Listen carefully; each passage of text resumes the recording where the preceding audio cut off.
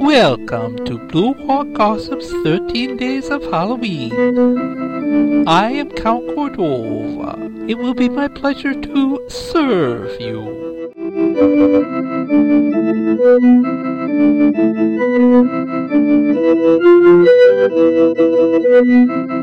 Welcome to day 11. As you recall, we left Walt dealing with wolves, Charlie lost in a haunted house, and Al facing a disturbed man with a very sharp knife. Today we discover their fate, starting with Walt.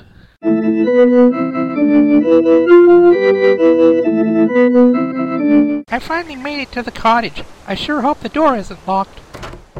Great, I'm in. But what's this? It's another hallway. No, wait a minute. It's the same hallway I left. And there's no sign of the little man here. Maybe he went into another room. The door ahead of me is opening. Maybe that's him. Oh, hi, Walt. This doesn't look like the library. It's not. I guess you didn't find it either. No, I just found an amusement park. I went into a haunted house and found myself here. I'd say that's strange, but I was just in a forest. This sure is a weird place. I've been in weirder, but I've had treatment since. I say we don't open any more doors. We'll just find Al and try and find our way out of here. That looks like him coming down, and he's with someone. So did you find the library? No. Neither did I, and you don't want to know what I did find. I didn't find the library either, but I did find someone who could take us there. I'm glad to see you're all together. Hey, you look like the little man I just met. And you look like the clown I just met. Only without the makeup. Must be a case of mistaken identity. I've been busy sharpening a knife. And it's a very sharp knife.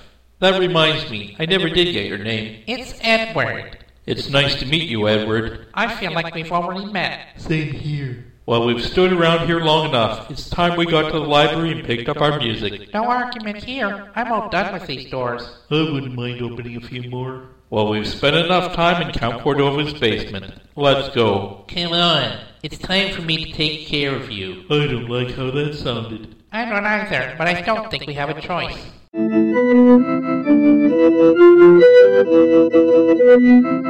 It looks as if things are starting to improve for R3, but they are not out of the basement yet. We'll see where they're taken tomorrow. Today we'll heat things up with a fiery little number. It's Zombie Apocalypse Barbecue by Consortium of Genius. Scare you tomorrow. Come and get it! A redneck cookout was going full swing. Almost everyone in town had just arrived.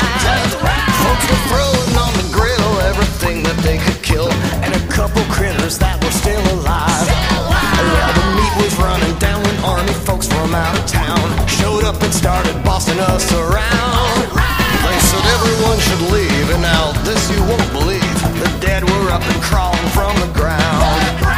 Said hang on right here, I just had a great idea. We'll have a zombie apocalypse barbecue. I'll save a couple ribs for you. Even though y'all were related, you'll be thankful that you ate it. This here zombie apocalypse barbecue.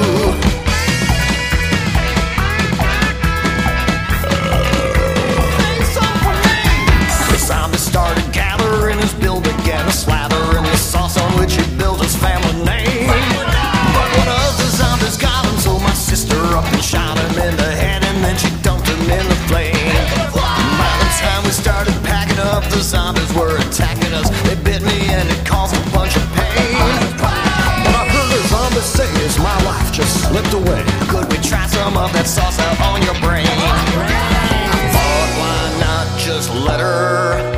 The sauce makes everything better. At the zombie apocalypse barbecue, well, even if you don't survive, be it brains or chicken wings, barbecue's one of those things that makes you smile just to be alive. Zombie apocalypse barbecue, we'll save some ribs for you. Whether or not you deserve it, everybody will get served down at the zombie apocalypse barbecue.